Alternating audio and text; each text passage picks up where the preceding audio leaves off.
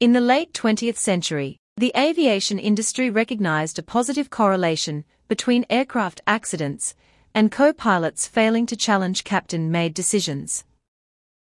Realizing that steep authority gradients in teams engendered human error and compromised safety, the aviation industry implemented crew resource management (CRM) training. CRM addresses human factors that contribute to team dysfunction and thus risk, i.e., situational awareness, decision-making, teamwork, leadership, coping with stress and fatigue management education. Understanding that training alone would not change industry-entrenched authoritarian culture, aviation also implemented procedural disciplinary measures when captains failed to listen or act upon the safety concern of a team member. Such changes have allowed aviation to forge a mature culture in which transparent reporting and learning from error is a retributive-free norm. Unlike aviation, paramedicine remains married to unsafe authoritarian gradients. Numerous factors affect a person's position within the hierarchy of a team.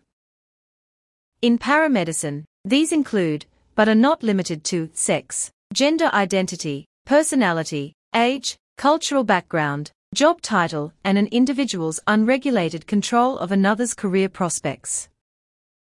The authority gradients that these realities breed deter paramedics from raising patient safety concerns.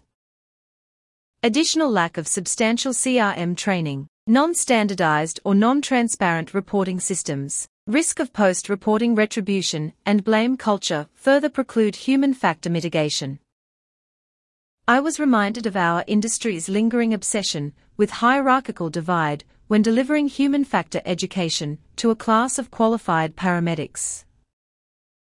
The lesson's purpose was to discuss the relationship between patient safety and flattened authority gradients for team inclusivity.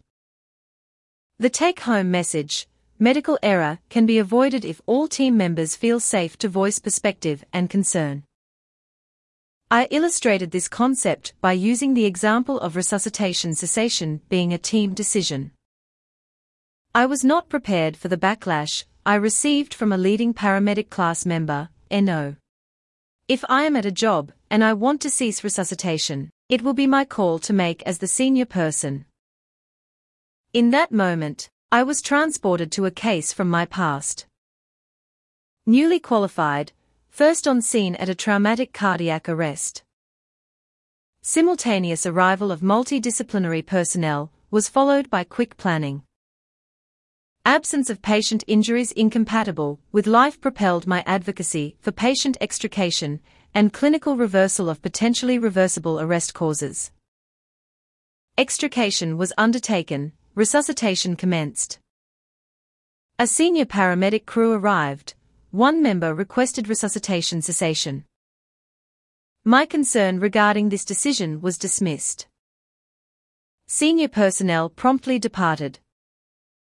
I was left to debrief with all on scene, police, fire personnel, and the 20-odd civilian bystanders who required psychological care, an active link INS with health professionals in lieu of what they'd witnessed. My place as the junior paramedic was to do as I was told. Presenting an alternate opinion, even if that opinion was patient advocacy driven by evidence base and currency of practice, was out of line because historically, one cannot appear to oppose senior instruction. Post-case, it was recommended that I avoid submitting risk management paperwork. Over-dominating clinicians, also known as toxic captains, yield dysfunctional teams. Toxic captains tend to not invite or hear team opinion, a reality that propagates human error and generates poor patient outcome. A safe healthcare entity ensures strongly voiced senior colleagues do not silence junior employees, and they champion mechanisms for blame-free reporting. All paramedics can and should speak up if they have any patient care concerns, without fear of retribution. The human condition renders us fallible. Healthcare professionals regularly make mistakes. We will never be perfect. We can, however, limit human error-induced patient harm by creating a safety-fueled culture reflective of aviation. How to implement graded assertiveness. Article first published in Rosa Pigott's regular column, On the Frontline, in the Australian Emergency Services Magazine, Volume 24, Issue 3, 2021.